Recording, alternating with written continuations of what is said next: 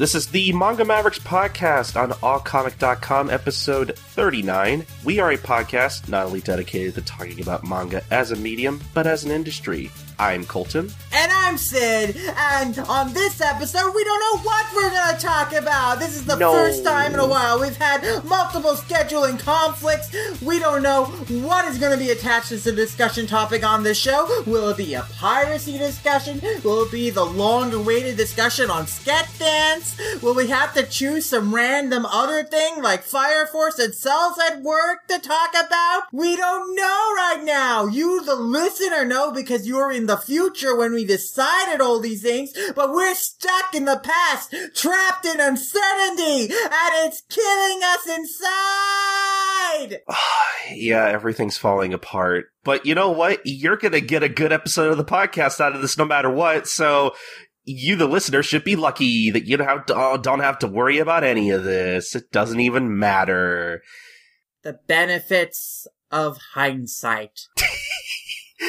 Yeah, we had a lot planned this week, and this is not a bit. Like, we actually don't know what we're going to do for the topic this week, but we'll get to that when we get to that. I think we should just handle the bit of news we got this week first. Yes, that is the one thing we can be certain of, is that we have news to cover this week. And you know another thing we can be certain of? That manga is doing really well in the United States right now. Once again, on the BookScan list, the top 20 for August 2017, we've got a 60% majority of manga in the top 20.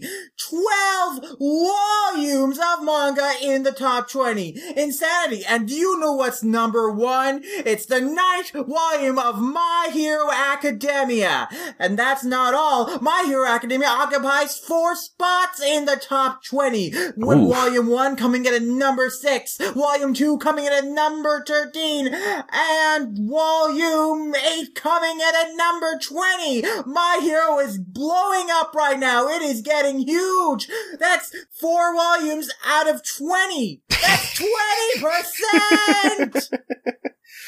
Oh, yeah, that's a lot of My Hero Academia. I'm really glad to see it do well. It really deserves it, in my opinion. Yes, but it's not the only manga doing well. We've got, coming in at number 2, Akira Himekama's The Legend of Zelda Twilight Princess Volume 2. At number 3, we've got Hajime Isayama's Attack on Titan Volume 22. Tokyo Ghoul Volume 14 is at number 4. 4 volumes in the top 5 are manga!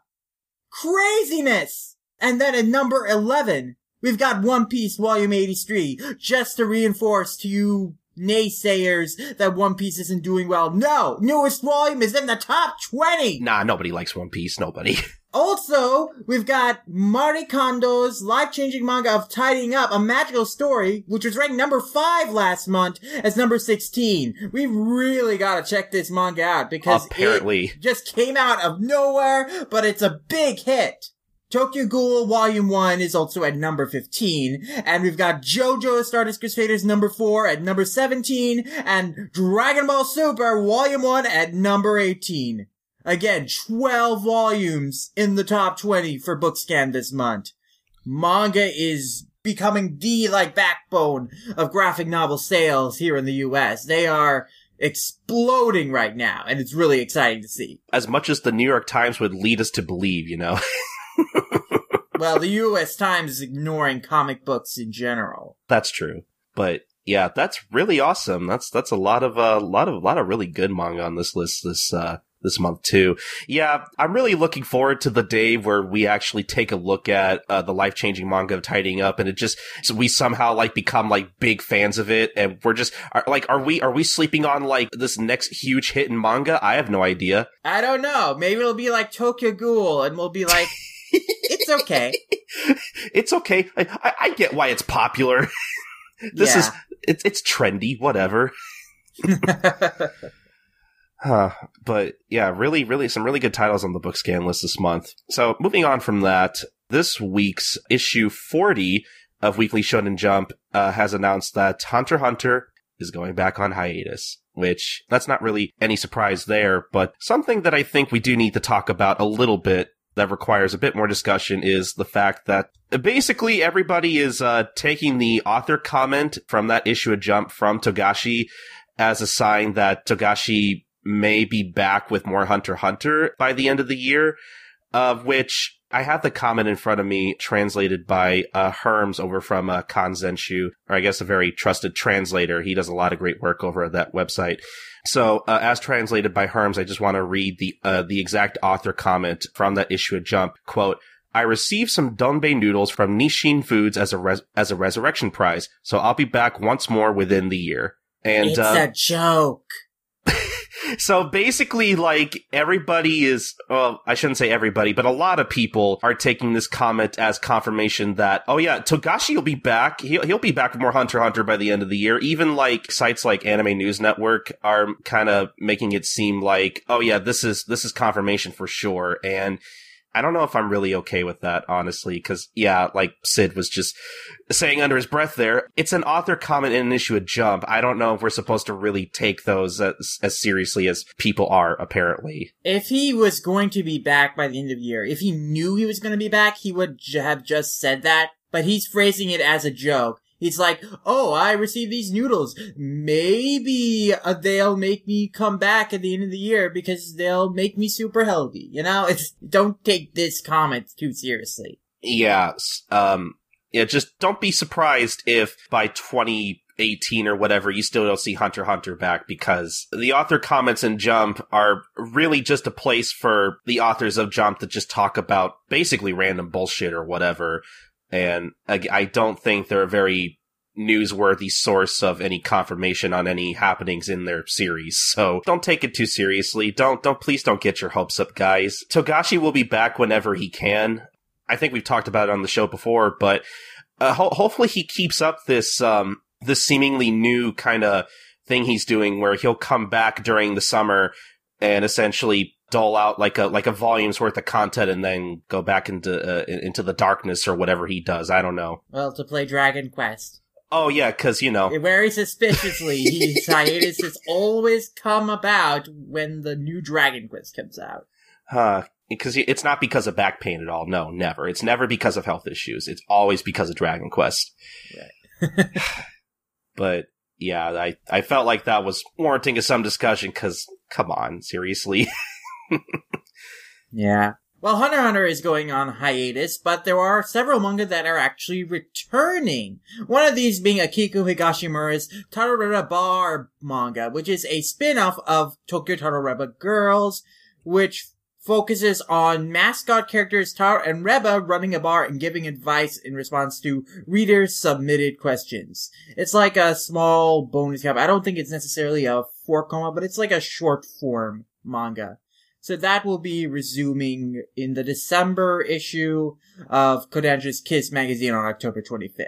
Tokyo Taroreba Girls is probably the Higashimura manga that I want to read the most, if I'm being perfectly honest. Why? Why over Princess Jellyfish? I don't know. Like, I like the idea of 30-something women just getting together, drinking, having fun, and being girlfriends. That sounds like my kind of manga, honestly. Or at least that's just from what I've seen people posting on Twitter and whatnot. I think the plot is that they're trying to, get back in the dating scene. So they're, like, helping each other out. Oh, there you go. I promise it. I will read Princess Jellyfish too. Well, you better. I don't like the way you said that. Sounded like a threat. Like, oh, you better. I'm gonna come over there. Oh, yeah. I'll get to that someday. But like Sid said, a lot of some manga are coming back, and one of them is apparently a new Fist of the Blue Sky manga series that this year's October issue of Tokuma Shoten's monthly comic Xenon has confirmed. This new series will be called Fist of the Blue Sky Regenesis, and this issue will be shipped out on October 25th. The Fist of the Blue Sky, just for those who may not know, is a prequel manga to the ever so legendary Fist of the North Star. Fist of the Blue Sky, actually from the original duo of Fist of the North Star, written by Buron-san and illustrated by the Tetsuo Hara. So that's really interesting that they're bringing back this series in particular. I wonder if it's going to be a prequel somehow to Fist of the Blue Sky or a sequel. There's no real confirmation. I'm just kind of speculating. But I kind of want it to be a prequel so it could be a prequel of a prequel. That would be pretty amusing. That's really interesting because I don't know anything about Fist of the Blue Sky. I've read Fist of the North Star. That was a little while ago, but I've read it. So I've been meaning to get to Fist of the Blue Sky. I just haven't gotten the chance to. So I'm wondering if the ending to Fist of the Blue Sky, left itself open to some kind of continuation or if it'll be a side story or something. I don't know. So yeah, I thought that was interesting. More Fist of the North Star stuff is fine by me. Yeah, it's always cool. Definitely a series I should check out at some point. Have you never read Fist of the North Star? No, I'm talking about Fist of the Blue Sky. I've read Fist of the North Star. Okay. I was going to say, we need to do an episode about that soon. One day I'm sure we will do an episode on Fist of the North Star and Fist of the Blue Sky. I would love to. Mm-hmm. But we talked about some series that are returning, now to talk about something that is ending. And Yoshiki Tanaka is ending the heroic Legend of Arslan's novels. He has finished the draft for the final volume, and basically his work on the series is done. The final volume will be released this winter, so yeah, this series has been going on since 1986. So 31 years it's been written, and finally it's all coming to an end this winter. So it's pretty big. I mean, now I guess the manga adaptation that Hiromu Arakawa is writing can also have a definitive ending as well. So yeah, pretty cool. There you go. Yeah, I know that novel's been around for a while.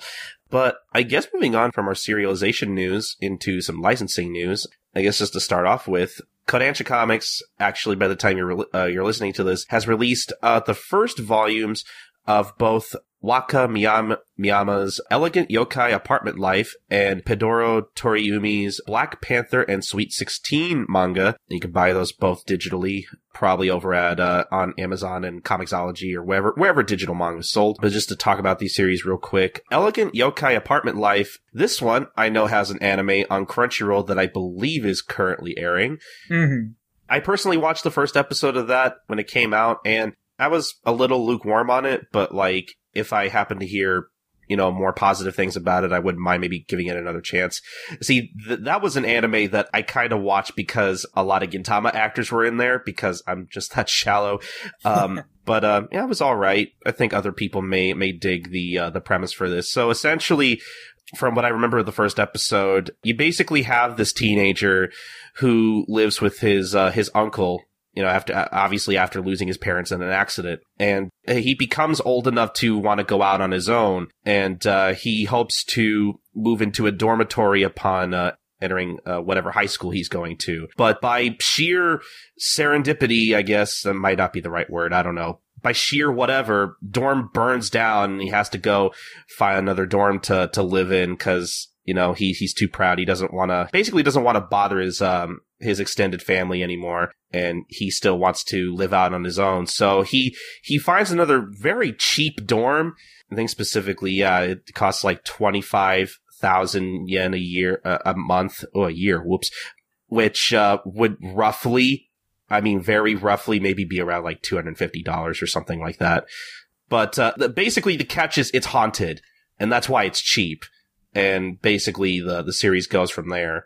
So yeah, I thought that was kind of an interesting premise, but this is definitely a series I would rather wait to maybe build up more before I maybe read more of it. Now, Black Panther and Sweet 16 apparently is about a teenage girl with a complex about her aggressive nature.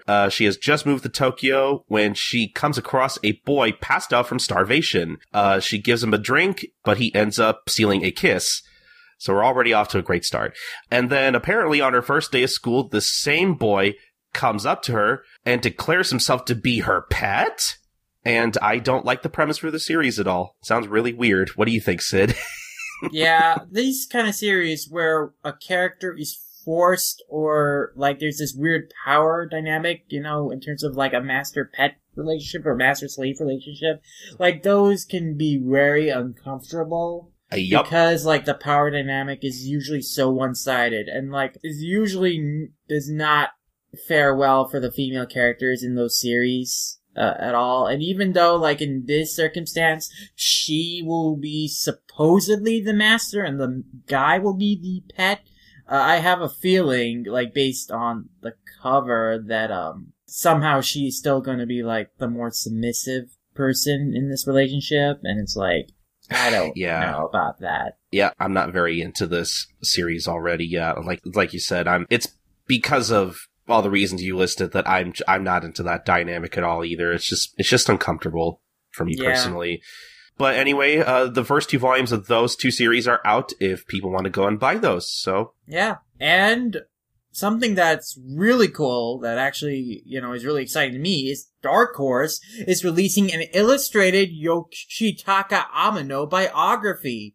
Yoshitaka Amano is a famous illustrator, probably best known for doing designs for Final Fantasy and Vampire Hunter D, but his work in anime spans all the way back to the 60s, starting with the likes of Speed Racer, Gatchaman, and Cashon, among numerous other series, including the Time Bokon franchise. So he has a storied career of design work, and Dark Horse Comics is going to be releasing this biography called Yoshitaka Amano Beyond the Fantasy, the illustrated biography, which was Florent George's biography of him, that was first published by Pixel Publishing in France in 2015. They basically licensed it and are translating into English. They're going to release it in both regular and limited editions. The biography will be a 325-page hardcover, sized at 11 1/4 inches, timed by 9 5/16 inches, so pretty big. And it's going to be priced at like $50. So, I mean, it's going to be a little pricey, but like, it's going to be a high quality release. But there's also going to be a $100 limited edition that will include a softcover Paris sketchbook, 2 lithographs from Vampire Hunter D and Final Fantasy VI, a signed and numbered card from Amano, and a Blu-ray disc.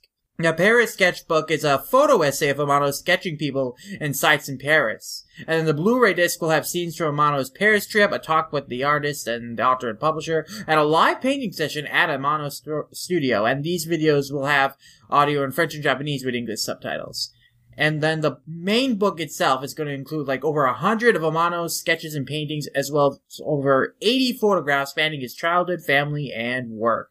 And it's going to cover his entire career. So, like, Yoshitaka Amano is like one of the best known and one of the best illustrators in Japan. So it's like really cool to see this like great art book biography coming out over here. And I think this will be a real treat if you're a fan of his work. Yeah, like Sid said, a lot of that seems pretty pricey, but I mean, if you're a fan of Amano's work, a lot of that seems pretty worthwhile, actually. All that really actually does sound interesting.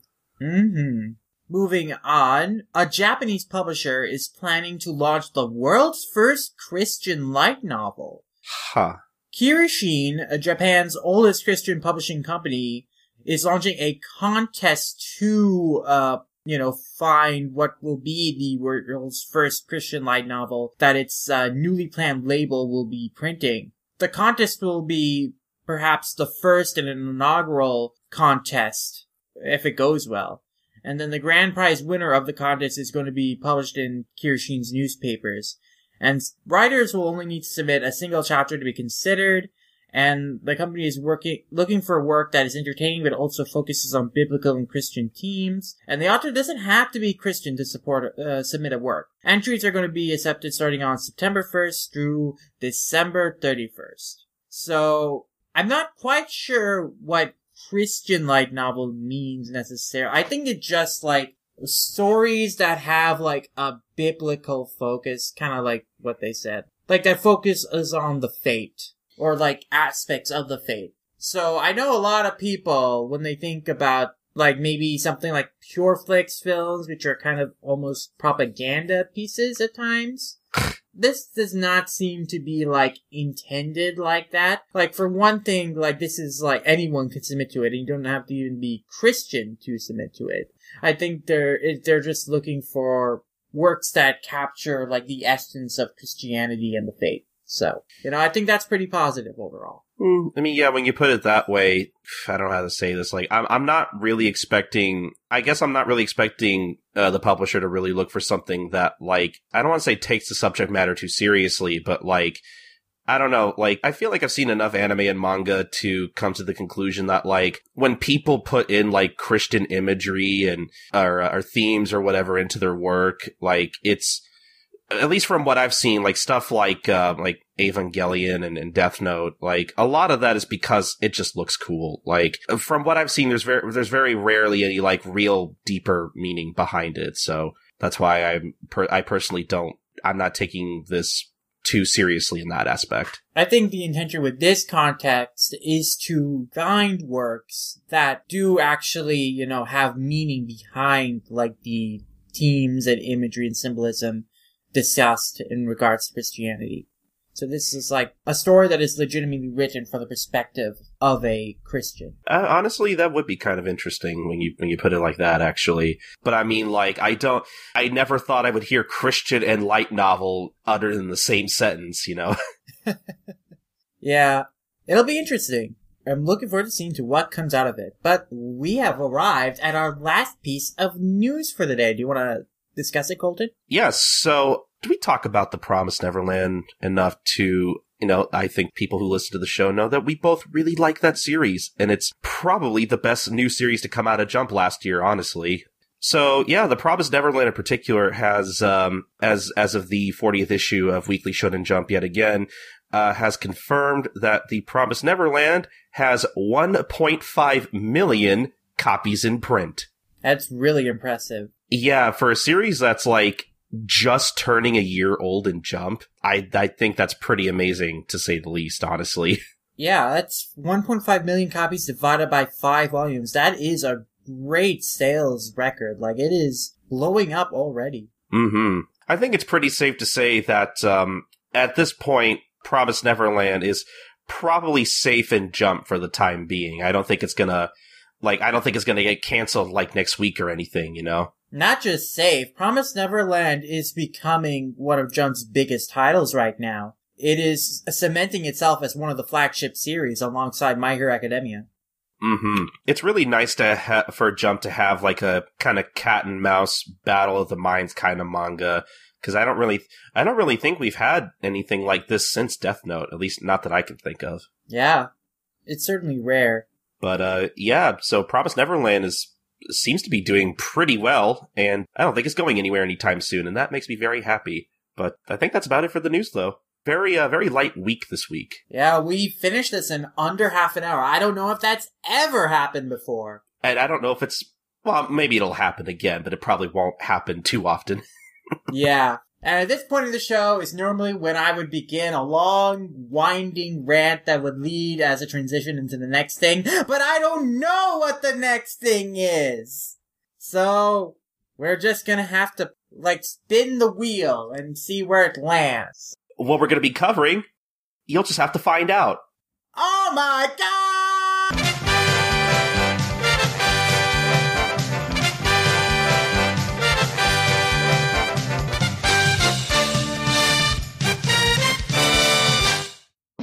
Round and round the wheel goes. Where it stops and what series we will read, nobody knows. And Tro.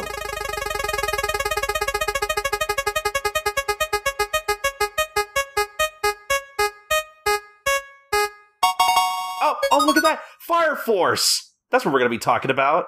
Fire Force by Atsushi Okubo, the creator of Soul Eater, his latest manga that's been serialized in Weekly Shonen Magazine since 2015.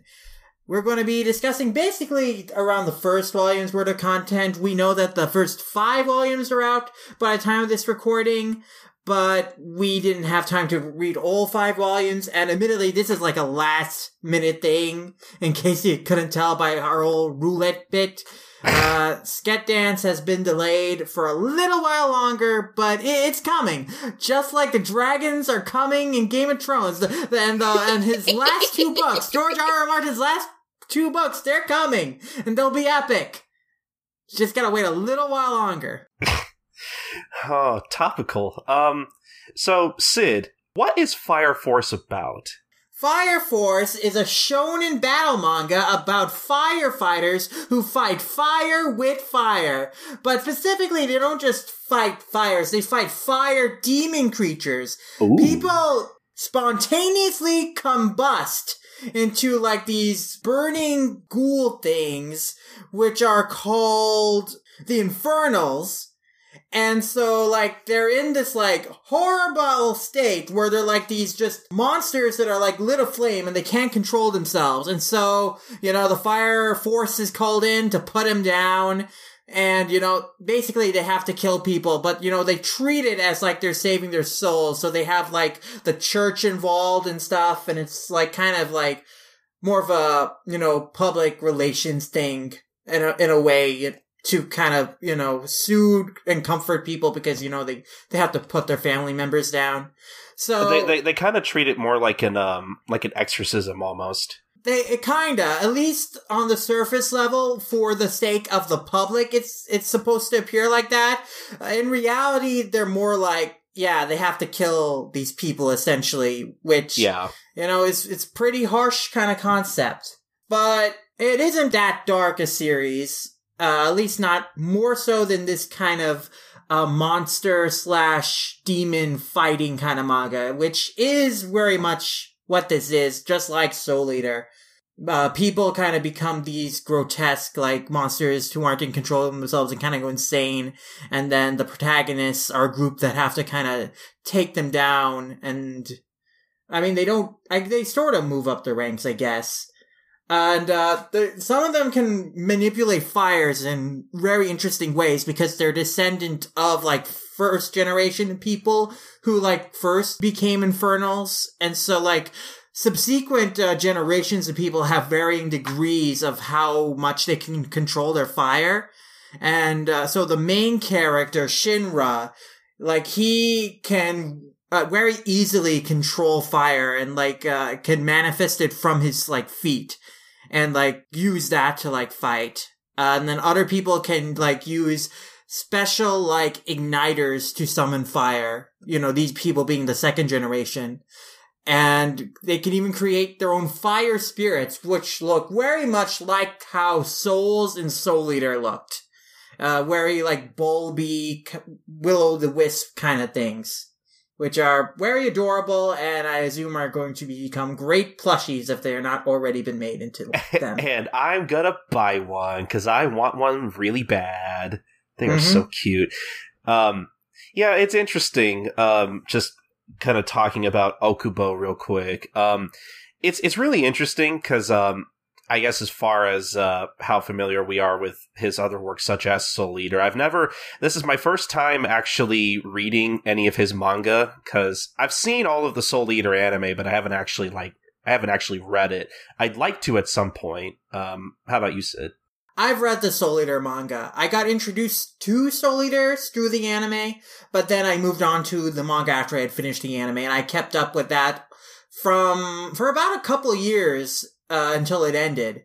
So I've, you know, had experience with Soul Eater, the manga, and Okubo's, like, style before. And what's very great about his art is, like, he is great at very, like, cool looking, easy to follow action scenes. In the first volume, in, like, the third chapter, there's this really cool fight scene between, the Maki, who's like a second lieutenant or something, and then the two newer recruits, our protagonist Shinra, and then his rival Arthur.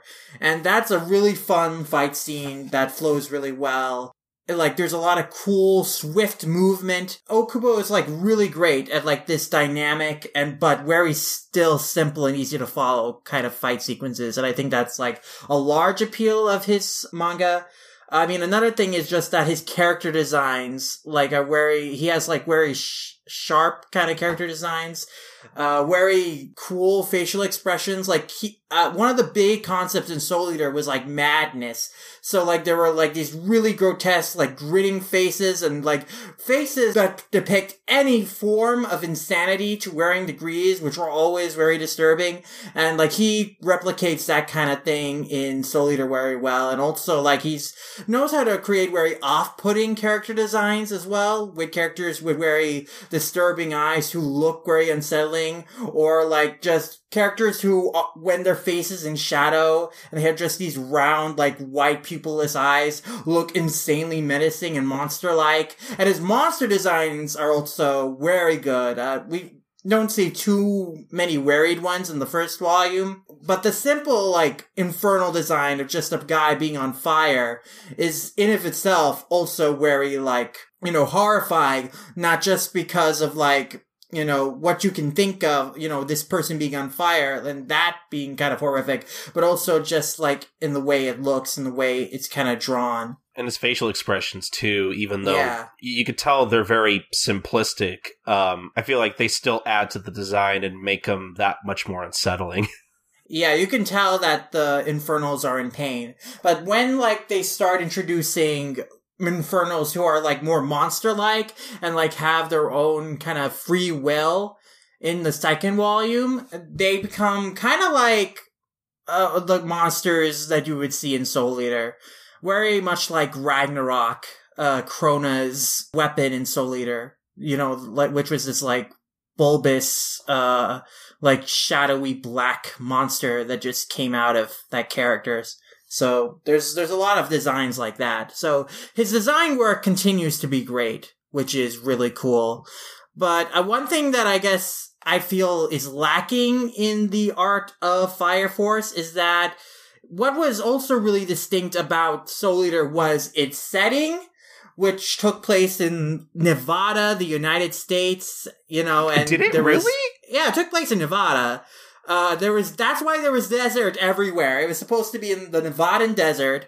Wow. But, Soul Eater was also kind of an international series because the characters were like traveling all over the world. So that gave Okubo a great chance to show his chops and draw very distinct, interesting and diverse settings from arc to arc. And also when, even when they were like stuck in one place, like Arachne's mansion or whatever, he knew how to make those kind of places look very creepy and otherworldly. That also gave that a great atmosphere. And I don't feel like he replicates it that well in Fire Force, because Fire Force takes place in, just a typical Japanese kind of town. So the setting isn't very impressive. So in regards to style, like the fashion sense of the characters in Soul Eater was very punk, like very like the epitome of what you would think would be cool character design in terms of like how the characters, were clothed and how distinct each one looked. There was a lot of diversity there, but unfortunately with Fire Force, like they're all one police force, so they all have regulated police uniforms, which look fine. They're not bad uniforms, but everyone has them, and so they just don't stand out very well. Whereas in Soul Eater, each character design and sense of clothing and fashion really spoke a lot to their personality. You just don't get that with Fire Force because everyone is wearing the same attire, and they don't really have, like, crazy facial features or other design quirks, like that the kid's like 3 lines across one side of his hairdo, So the art and like aesthetics of it, I don't think it's like as striking and distinctive as Soul Eater.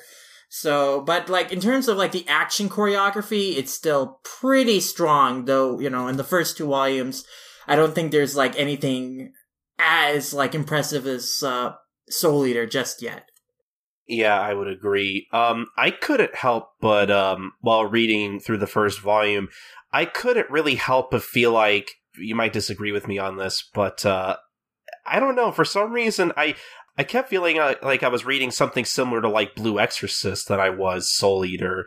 Like, Shinra's, character design, to me, feels like if Okubo decided to draw Rin from Soul Eater, Yeah. and even like a lot of the like you were saying, the setting of Fire Force just is not as distinct as Soul Eater. Like the setting to me even felt kind of more like something you would see in Blue Exorcist as well. Like if it weren't for like one or two very Okubo character designs, and again a lot of the more demonic or Will-o'-the-Wisp kind of ghost designs, I never would have thought, oh yeah, this is the guy that did Soul Eater. Yeah, it's more in line with Blue Exorcist, I guess, in that respect.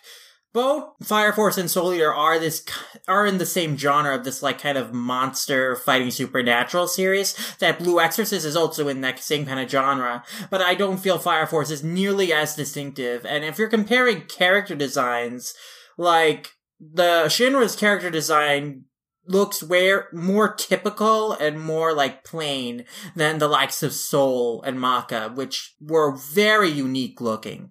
Mm-hmm. Yeah. I do agree. That's probably why I thought Blue Exorcist was, because, I mean, not that I think I feel like Rin's design, as far as Blue Exorcist goes, it's not a bland design, but it is a bit more distinctive than Shinra's design. But I feel like they kind of have sort of the same look to them. I feel like it's probably the hair, honestly. Maybe a bit of the face too. Yeah, I mean, I feel like a lot of these Fire Force characters do look like Blue Exorcist characters. I mean, there is like a certain different sensibility in the art style, so you couldn't totally mistake one from the other.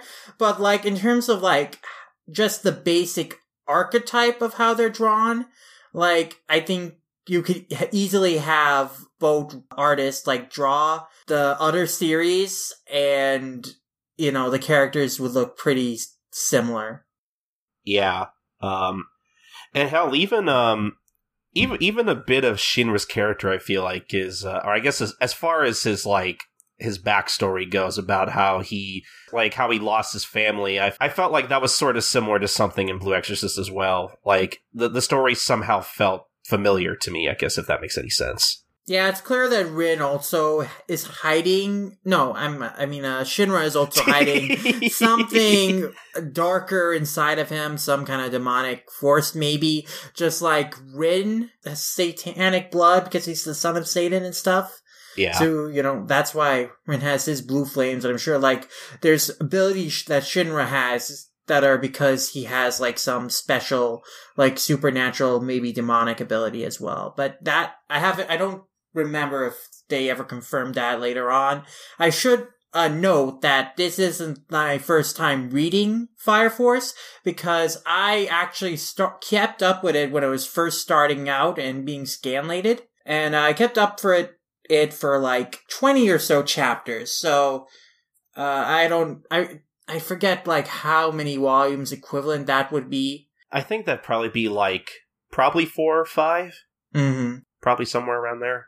But I wasn't very engaged keeping up to it week to week. I wasn't very impressed when it was first coming out.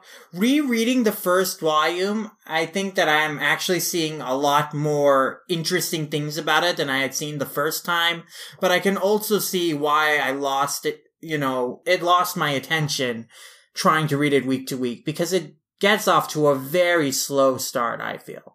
I thought as far as the first volume went, it was fine, but, like, it had some moments in there, and there were aspects about the series so far that I really enjoyed, but, like, yeah, I could see this being the kind of thing where I wouldn't think to start reading it week to week. This is the kind of thing that I would rather let build up and then maybe read a chunk of it later. Yeah, I think that would be better served, because, again, I didn't feel that the character designs were that distinctive. I didn't think the premise was as interesting or, like, unique compared to other, these supernatural demon fighting series. And it takes until, like, the second volume, in the middle of the second volume, which was around, like, chapter 8, is when, like, the big mysteries start getting revealed. So, reading it week to week, I wasn't just engaged with the story or the characters, but reading it all at once, this first volume and then the second volume, I started to process more of it at once.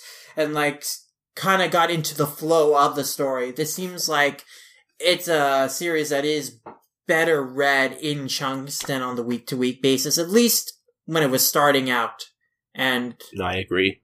Going back and reading through it again now. I guess as far as like characters go, there weren't too many that stood out to me other than Captain Obi and Maki. I thought were very interesting characters. I think my favorite part of the first volume is when I forget the guy in the glasses name. He's I think he's the second lieutenant. Yeah, he's in he's like the he's the lieutenant. He's Takahisa Hinowa. He's the very stern, very serious character. That's his archetype. It was really just on that note while we're talking about him, it was really like distressing to see him just like so willingly put out like the little fire spirits that Maki would conjure up. That was pretty sad. Those made me really sad because that was a good gag for sure. Just like the reaction of Maki just like screaming very sadly. I thought it came off almost kind of like, I don't know, something about that seemed kind of dark to me because it's like you're killing the spirit. But I still thought it was funny though. I really like the portion where Maki ends up sparring with Shinra and Arthur. Mm-hmm. Because I don't know. I really like seeing shonen manga where women can actually fight and hold their own. Because they talk about how the thing that kind of makes Fire Force interesting to me is that there are people from these different generations of people that have spontaneously combust that like can use their fire powers in different ways and to different magnitudes. And Maki, I think, is a second generation of that, where she can control fire. But, like, you know, she can't make her own fire. She can't ignite her own flames. Mm-hmm. So, you know, she has a bit of power, but she's possibly not as strong as Shinra, who can, you know, literally produce fire from his feet. You know, he has a bit of an advantage in that case, but, you know, Hinawa brings up how both him and Maki, I think, are from, they were both trained in the military. So they both know how to fight. Which I thought that was really entertaining, seeing Maki actually fight Shinra and then have Arthur come up, because his whole thing is that like he's very into knights and he wants to be a knight and he's obsessed with all that kind of stuff. If you couldn't tell, you know, because his name is Arthur and that's the joke, Knights of the Round Table and all that. I think my favorite part in the entire first volume is where Arthur's all like, oh, well, you know, a knight mustn't injure a princess. And then Maki just totally takes him out and is like, well, yeah, but knights are supposed to bow down before a princess. And I thought that was the most amazing thing in that first volume. That was pretty good. Yeah, it's a great fight sequence, and Maki makes a very cool impression in that chapter. So, I mean, I'd expect as much from Okubo because, you know, the protagonist of Soul Eater was Maka, and she kicked a lot of ass. Mm-hmm. And all, like, the women in that series were really cool and had good arcs. At least most of them. So, in that regard, I'm a little more disappointed in Fire Force because Maki does make a good impression in that chapter. But, like, she's, like, the one female character who does. I mean, Iris later, from what I remember, also becomes more interesting. Iris being the nun. And, like, the role of the church in the series is also very interesting. At least there's some very unique things that happen later. But I guess those two characters, Maki and Iris, are good. But, like, they're not, since they're not the focus like Maka was back in Soul Eater, I guess I feel a little more disappointed in that aspect, but they're still good characters. I can see that, yeah. I mean, I'm not a big fan of the character of Tamaki, though, who is introduced at the end of the first volume, and she's a character who was designed specifically to be a fan service character. I mean, her entire character design makes no sense other than to justify fan servicey moments. Because, like, she exposes herself very much, like, she doesn't wear a shirt And she has these weird pants that, like, expose her thigh, like, the sides of her thighs. And it's like, I don't know why those parts aren't covered up, but it's like, it's all in service of this fan service chapter in which she's introduced in which, like, male characters, mainly Shinra, like, end up groping her breasts and under ass. the bra on accident, which, I'm sorry, doesn't happen. Yeah, under the bra. And, like, the one that makes no sense whatsoever in terms of, like, how it could have possibly happened is, like, the last, like, accidental pervert moment that happens when, like, Shinra somehow gropes her butt, like, behind the slits in her pants. Like, she just somehow falls That's into the reason him, why they're and there. his hands, like, stick behind her ass, and he's, like, squeezing her butt cheeks, and it's like, okay, like, that makes no sense how that possibly could have happened on accident. And it also just goes to show, yeah, this entire character design was just to justify these accidental pervert moments. And, like, it's some curse called the chronic lucky letter lure, which is, like, literally putting, I guess, I don't know. It's like, it's just an excuse for fan service. That's all it is, and it's stupid, and I hate it. I see, when I was reading this week to week, and this chapter came out, this was like one of the moments where, like, I'm not sure about this series. This is very disappointing coming from Okubo. I mean, there was fan service in Soul Eater, but, you know, this seems very blatant, like an attempt to, like, draw young readers to, like, see, maybe there are going to be more moments like this where like, Shinra is going to accidentally grope her. I don't understand why authors feel the need to do that. This reminds me of, like, M0, and, like, how in the later chapters of that series, there were so many more, like, perverted moments and cheesecake shots because the series was, you know, getting unpopular, and, like, I guess the author thought, you know, putting those fan service moments in might help boost it back up, and it didn't, and it just made those final chapters harder to read. And this felt like that. It felt like Fire Force didn't get off to a great start, so, like, his editors told Okubo to write a chapter of fan service moments to draw in readers, because I guess that works. I don't know. We gotta get some of that otaku money. Yeah, I don't know if it, I mean, I don't know, like, the otaku, I don't think is what, like, a manga like this is aimed at. This is aimed of course, I'm mostly just being young facetious, readers, but yeah. But I don't know. Again, this is just, like, some of the more baffling fan service happens with this character. And her personality isn't great either. She's just, like, a tsundere or whatever, so who cares about her? I mean, luckily she's not a main character. She's not even in the same team as the main characters, so that's good. She's, like, only a recurring thing, but yeah, I mean, that was very disappointing coming from Okubo, and, like, how well written, you know, his characters in Soul Eater were. Yeah, that was definitely the point where I was audibly like, yeah, fuck off. This is dumb. Don't do this to me. And it's such a shame in your case too, since that's the last chapter in the first volume. It is, but I mean, at least the volume ends on a good cliffhanger, I think. Yeah, it introduces Joker, who is, like, the overarching villain. And I mean, I stopped reading after 20 volumes. I have 20 chapters, but I think, like, he still remains major.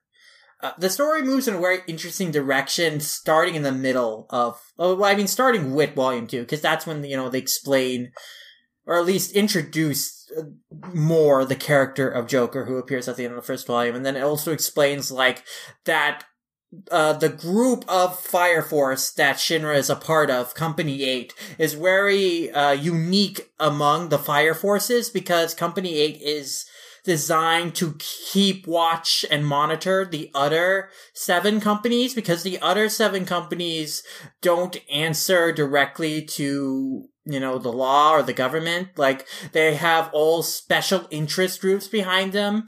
like one company answers to the manufacturers of the Fire Force uniforms, and then another company answers to the military. So Company 8 was organized to, keep track and keep the other 7 companies in line. So that's very interesting. And then, like, the arc that begins in Volume 2, which was, like, the arc that I was reading when I was keeping up with this, is, like, them going against Company 5, which is the group that, is backed by the manufacturers of the Fire Force uniforms. And they're very corrupt. And interesting.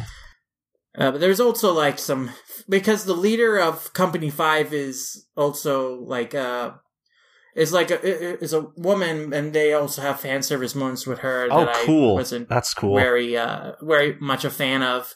But she was a good villain in terms of how, like, despicable she was, I guess. Mm-hmm. From what I remember, at least, but... Wow.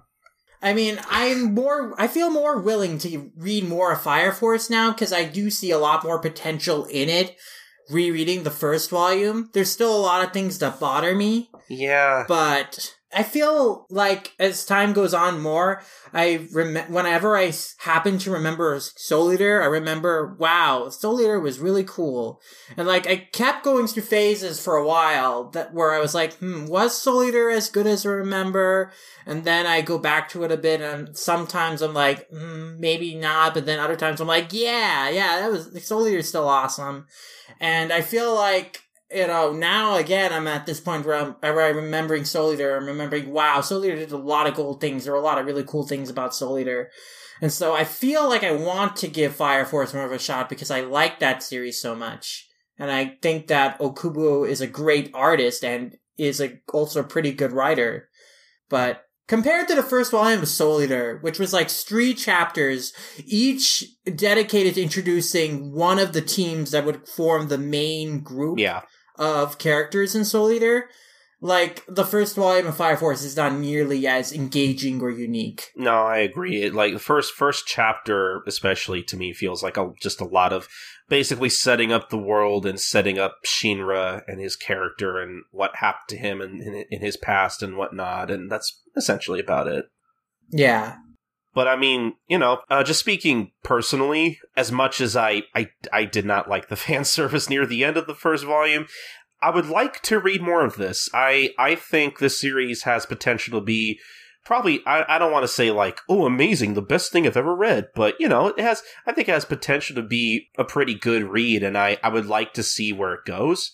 And, I mean, like, I guess let's put it this way, like, I'm willing to read more of this than I was, say, like, Kakegurui, as far as, like, series we decide to sample on the show or whatnot. Mm-hmm.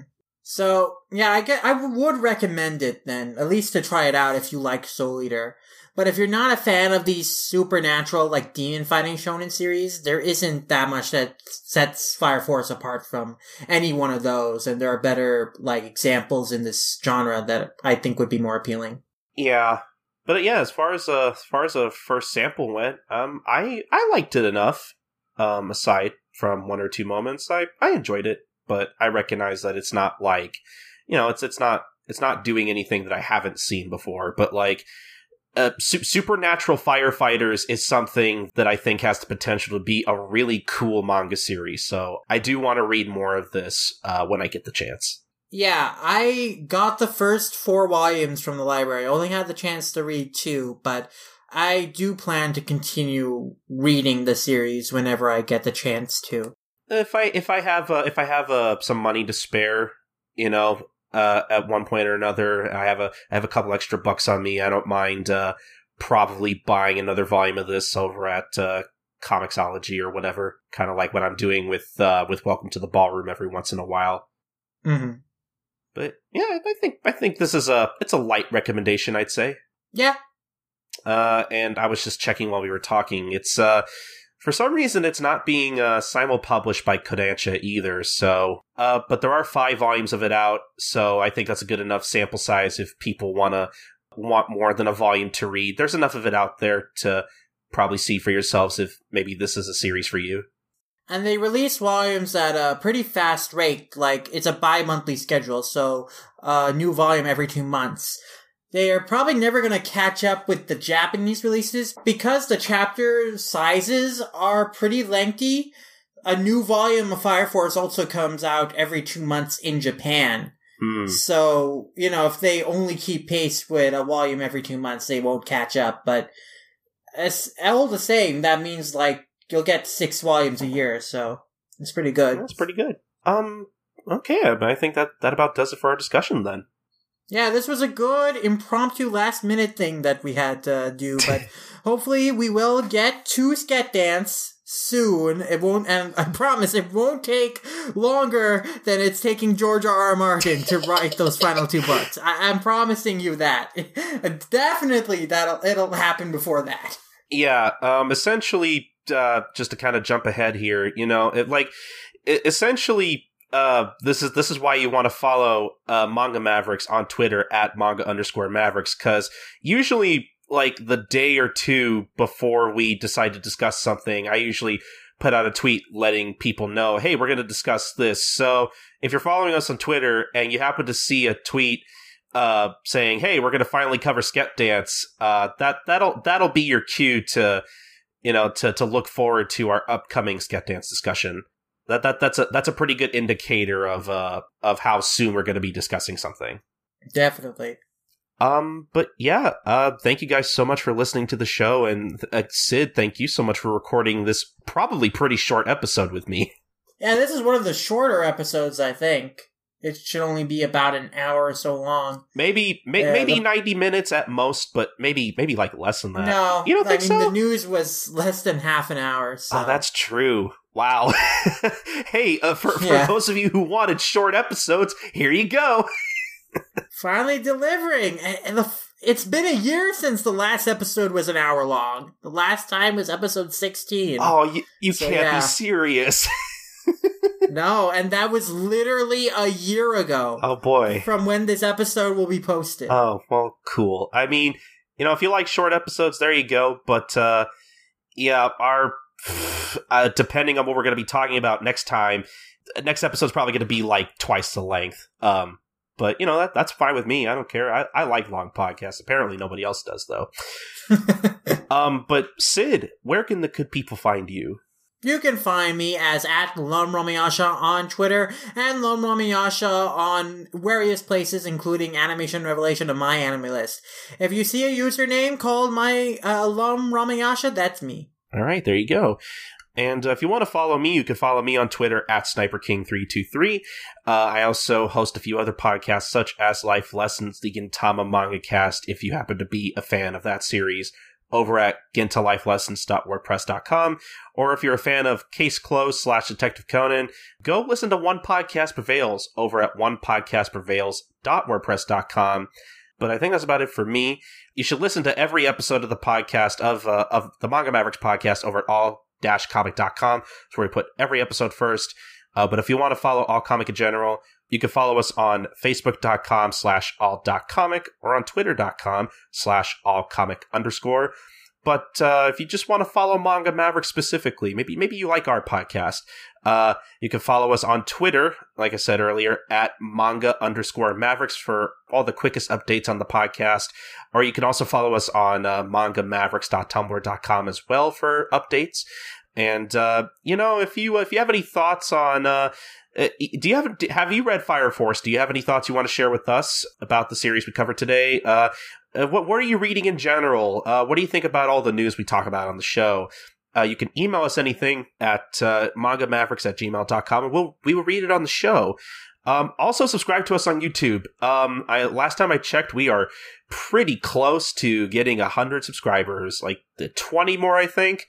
We're at about 80 subscribers, so definitely please subscribe to us on YouTube if you want more smaller chunks of the podcast, if you're interested in any particular discussions. I know we been putting up our Death Note stuff lately, so go listen to our Death Note discussion, as well as our a discussion on the live-action Death Note movie. That's right.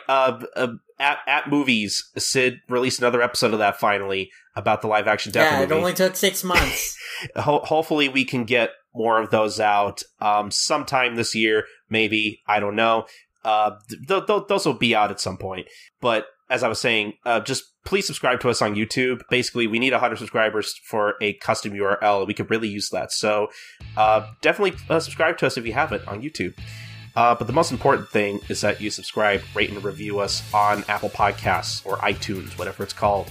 That really helps our visibility as a podcast on that platform. So yeah, please do that if you can. And I think that's about it for all the plugs and stuff. I'm almost out of breath. So thank you guys so much for listening to episode 39 of the podcast, and we will see you guys next time for episode 40. Bye, guys. Sayonara.